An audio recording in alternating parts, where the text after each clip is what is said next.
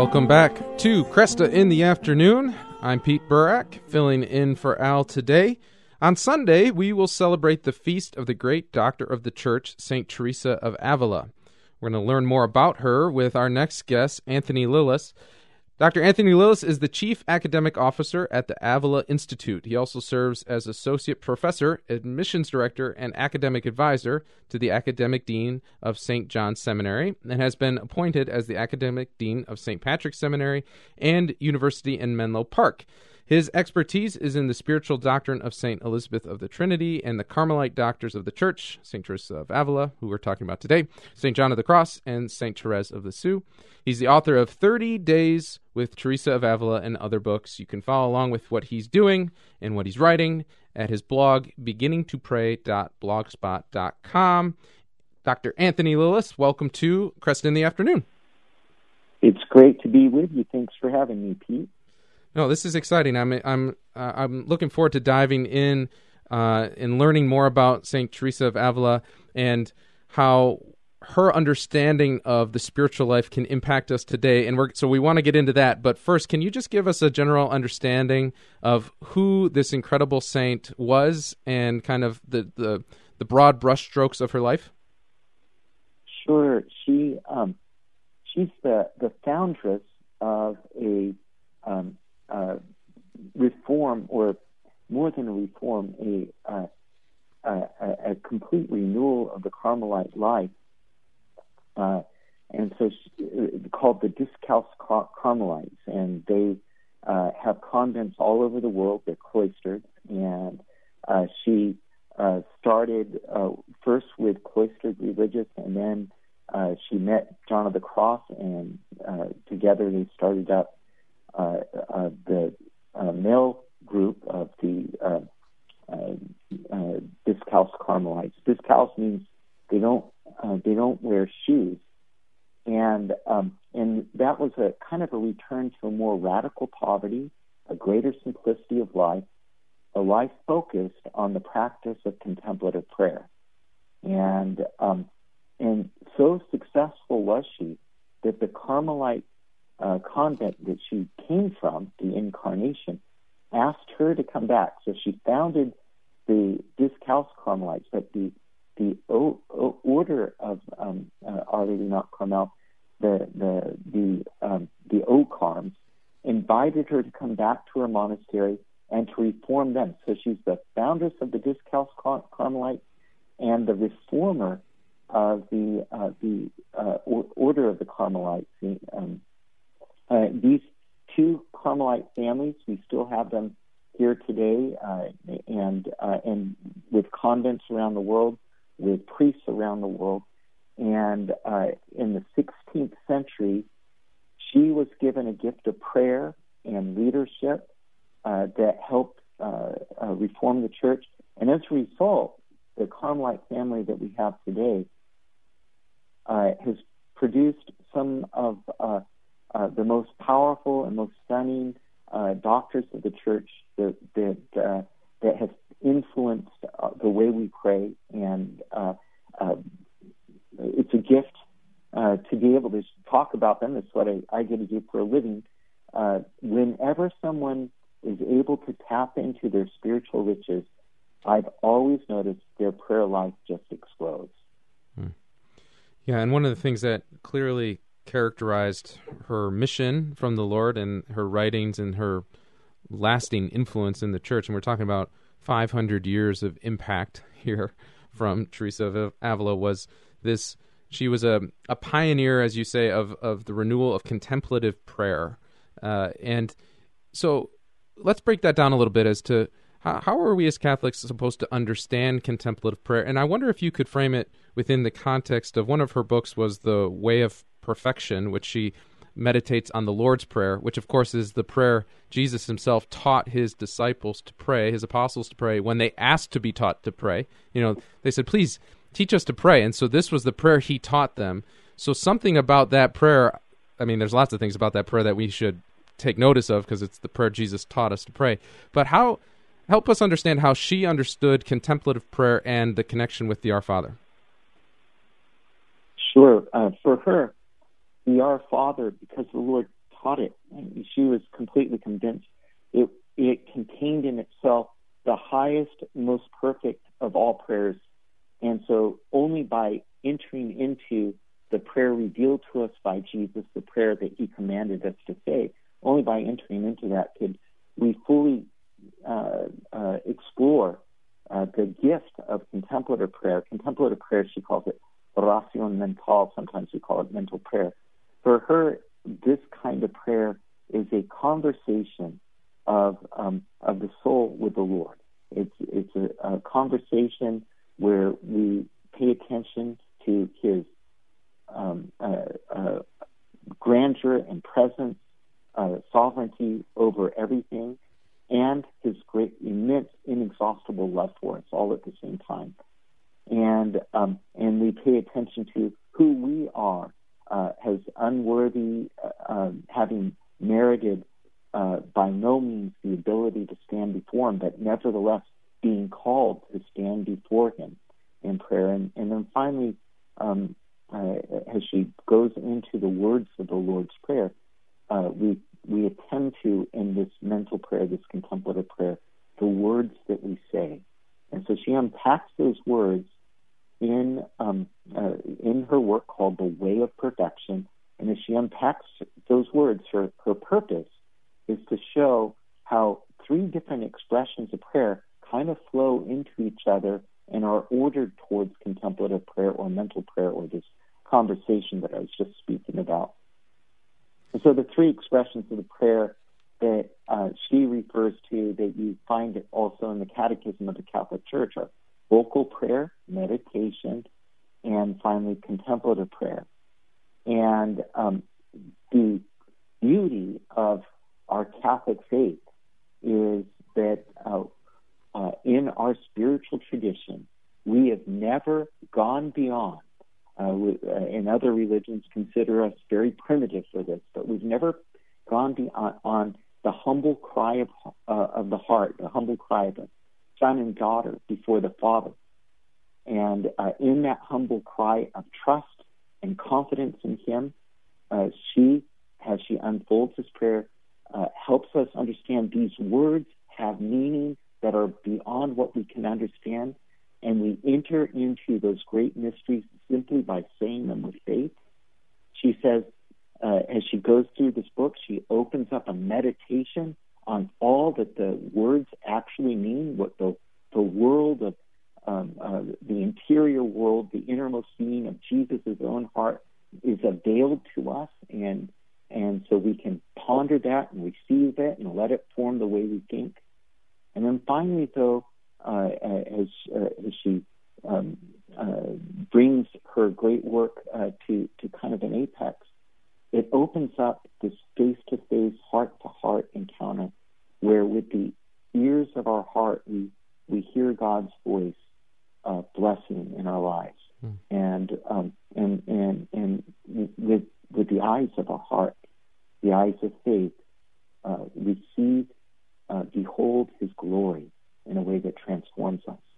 And so what does this mean practically? It means if we pray the Our Father with due attention to the words we say, to who we are to be saying it, and who it is that we're addressing, the very heights of Christian sanctity are veiled to us. Grace pours into us.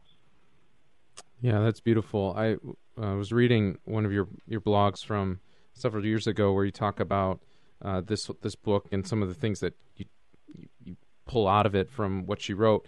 And one of the words that stuck out to me was you talked about authenticity, that she saw this prayer as a way to authenticity, that being the alignment of what we say with what we do. And what struck me so much about that was how the word authenticity, to be authentic, is a really high value in the world right now. People, especially in the younger generations, want people to be authentic, their true selves. But clearly her understanding of the true self is different than maybe the secular world's understanding of kind of living, being true to yourself. How would you make that distinction? How would she define authenticity compared to maybe how the world might define it? In the world that we live in, it's influenced by an idea that we are we are the not only the authors of our acts. I mean, Western civilization has always believed that how we use our own human agency, our own freedom in the world, kind of defines who we are. But in Western civilization, we've always understood that in the context of we exercise our freedom in a world that we didn't create ourselves, but that we received, and so authenticity for a Christian is becoming the gift that God created us to be. From before the foundation of the world, He saw us and pondered us and chose to summon us into existence. And when He chose to summon us into existence, and He is doing that right now while you're listening to this radio show, the breath that you're taking, the heartbeat you have, you have it because God has willed it to be, because He delights in your existence. It's a treasure to Him. And that's a pure gift to you. But at the same time, it's also a challenge. And so the challenge of becoming the gift that God created us to be, this is the pathway of Christian authenticity. It's very different from what goes on in the world, where you kind of create yourself, and the self you create is oftentimes dependent on what's expedient, convenient, what gives you power, prestige, or pleasure, and or popularity. If you're attaining those things with some emotive explosion, especially if you can identify yourself as a victim in one way or another. In our culture, you become authentic, and that false sense of victimhood and that false use of emotions, it's disingenuous. We kind of know it, but God has called us to something better. Right, and she talks about how her encounter with Jesus helped her really understand that saving gift that his heart pierced for us, and that she encountered that love anew and was able to have a mystical contemplation with that. So let's talk more about that after the break. This is Creston in the Afternoon. I'm Pete Burak, filling in for Al. We'll be right back.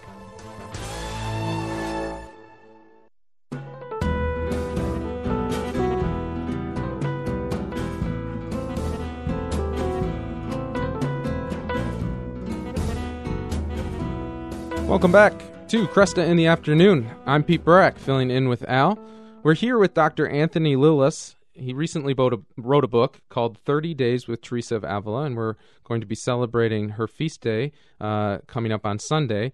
And so we're talking about her understanding of prayer and the role of contemplation. And so I'd like to jump in here a little bit about, she talks about the heights of mystical contemplation, and all of that being surrounded by, formed by, inspired by God's passionate, burning love for us. So help us understand, Dr. Lilles, the difference between kind of normal contemplation, if you will, and maybe mystical contemplation, and how do we, as just normal people, normal believers, kind of move towards encountering that burning heart of God? Well, the first thing to kind of contextualize this, and I love the way you phrase the question. The Christian contemplative tradition, spiritual tradition, has a very objective note to it. Louis Bouillet kind of pointed this out in his own reading of Teresa of Avila, that she never loses sight of God as totally other than us and the complete object of our contemplation. So that, and what he means is that we as Christians are not concerned about psychic states we might attain.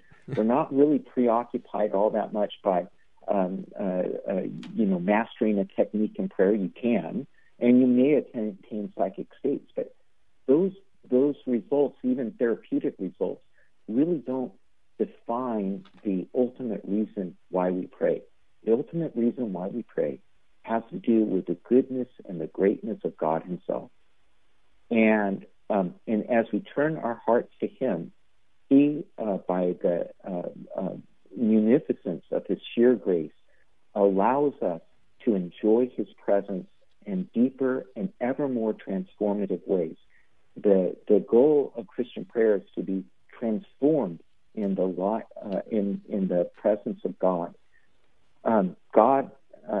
This presence of God, Teresa of Avila, she calls it mystical wisdom or contemplative prayer or contemplation or mystical contemplation.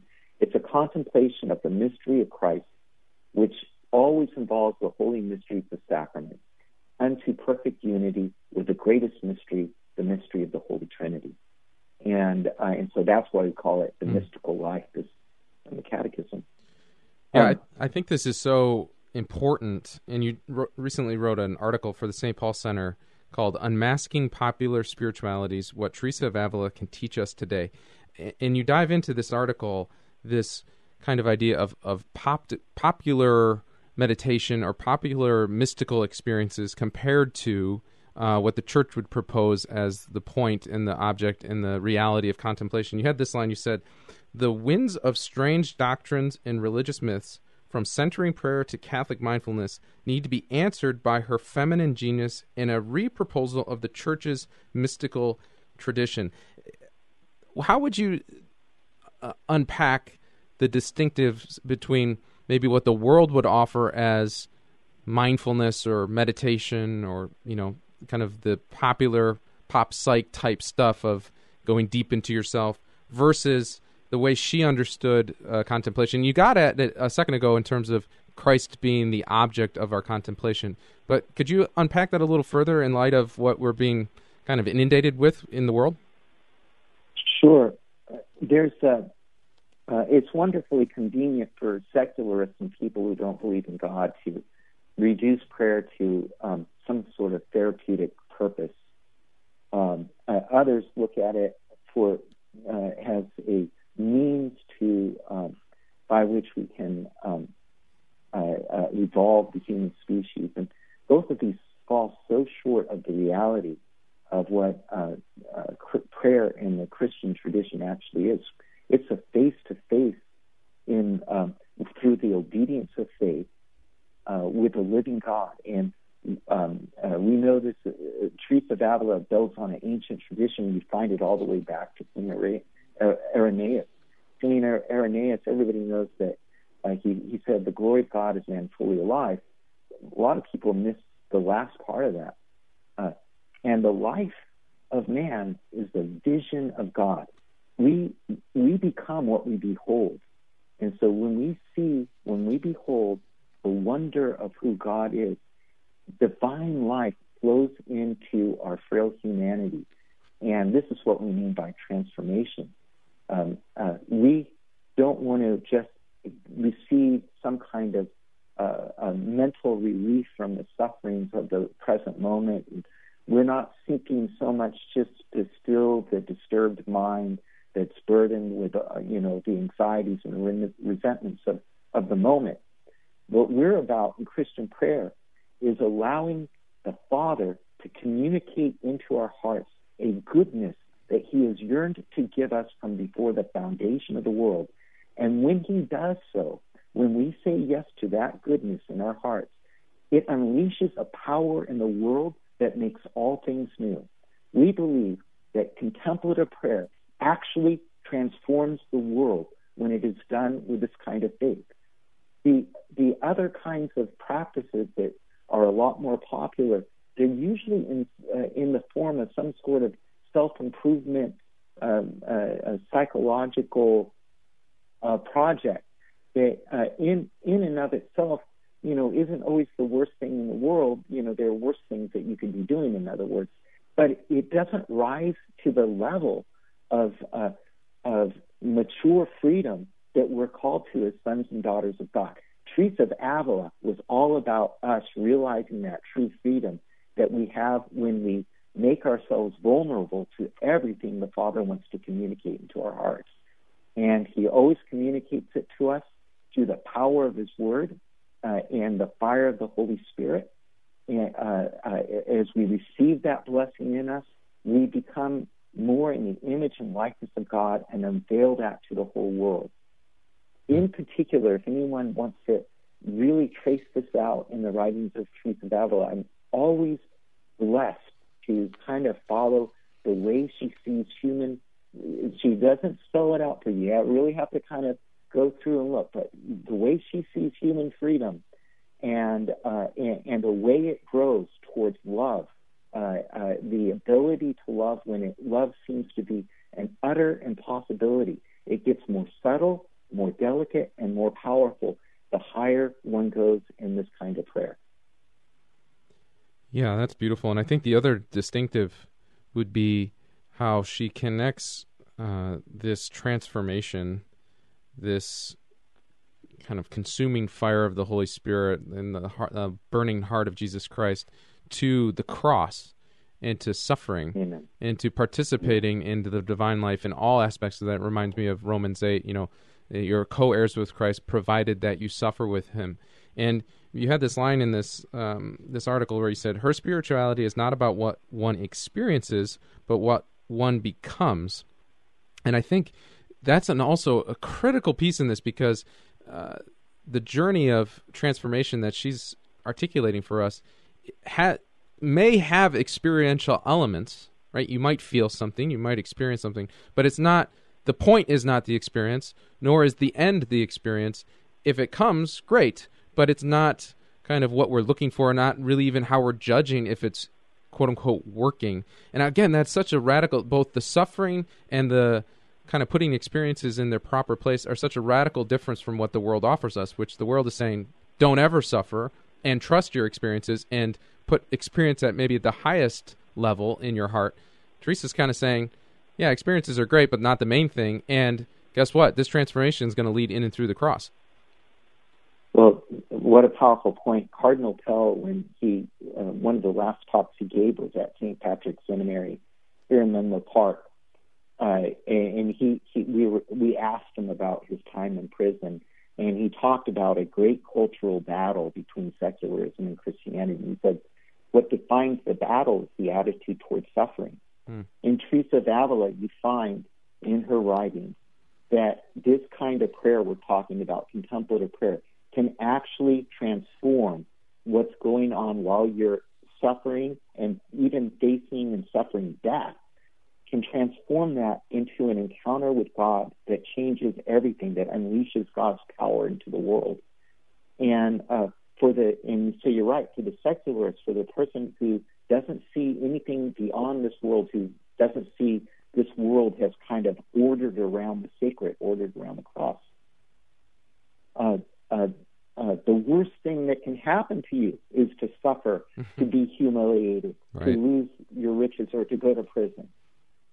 Teresa of Avila opens up another avenue of contemplation that allows you to see the exigencies of this life as all part of a divine plan. And no matter what happens, we are awaited by God, and His will, He's going to triumph. We have a reason for hope. Mm-hmm. Just a couple minutes left here. How would you recommend somebody beginning this road of contemplation? Okay, so we have a listener who's very inspired by Teresa, says, yes, okay, I want this type of transformation. I have no idea how to begin. What would you recommend? Well, obviously, if somebody hasn't returned to the sacraments, confession and going to Mass as frequently as possible is the very first beginning. I also recommend that you choose the time of day where you're going to spend a little bit of time with God. And if you don't spend any time right now, you might make it a very modest amount of time, something like 20 minutes, have the scriptures with you, and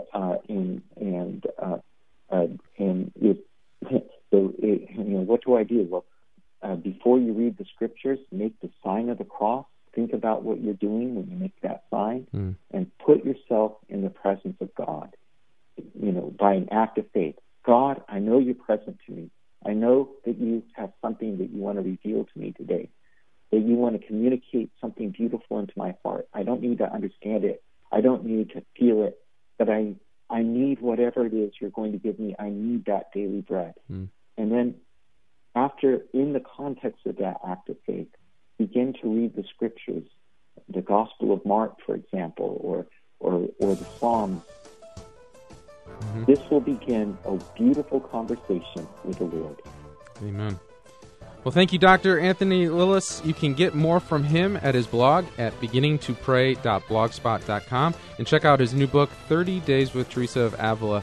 Saint Teresa of Avila, pray for us, and Lord Jesus, help us to contemplate you and be more drawn into your heart. This is Creston in the Afternoon. We'll be right back.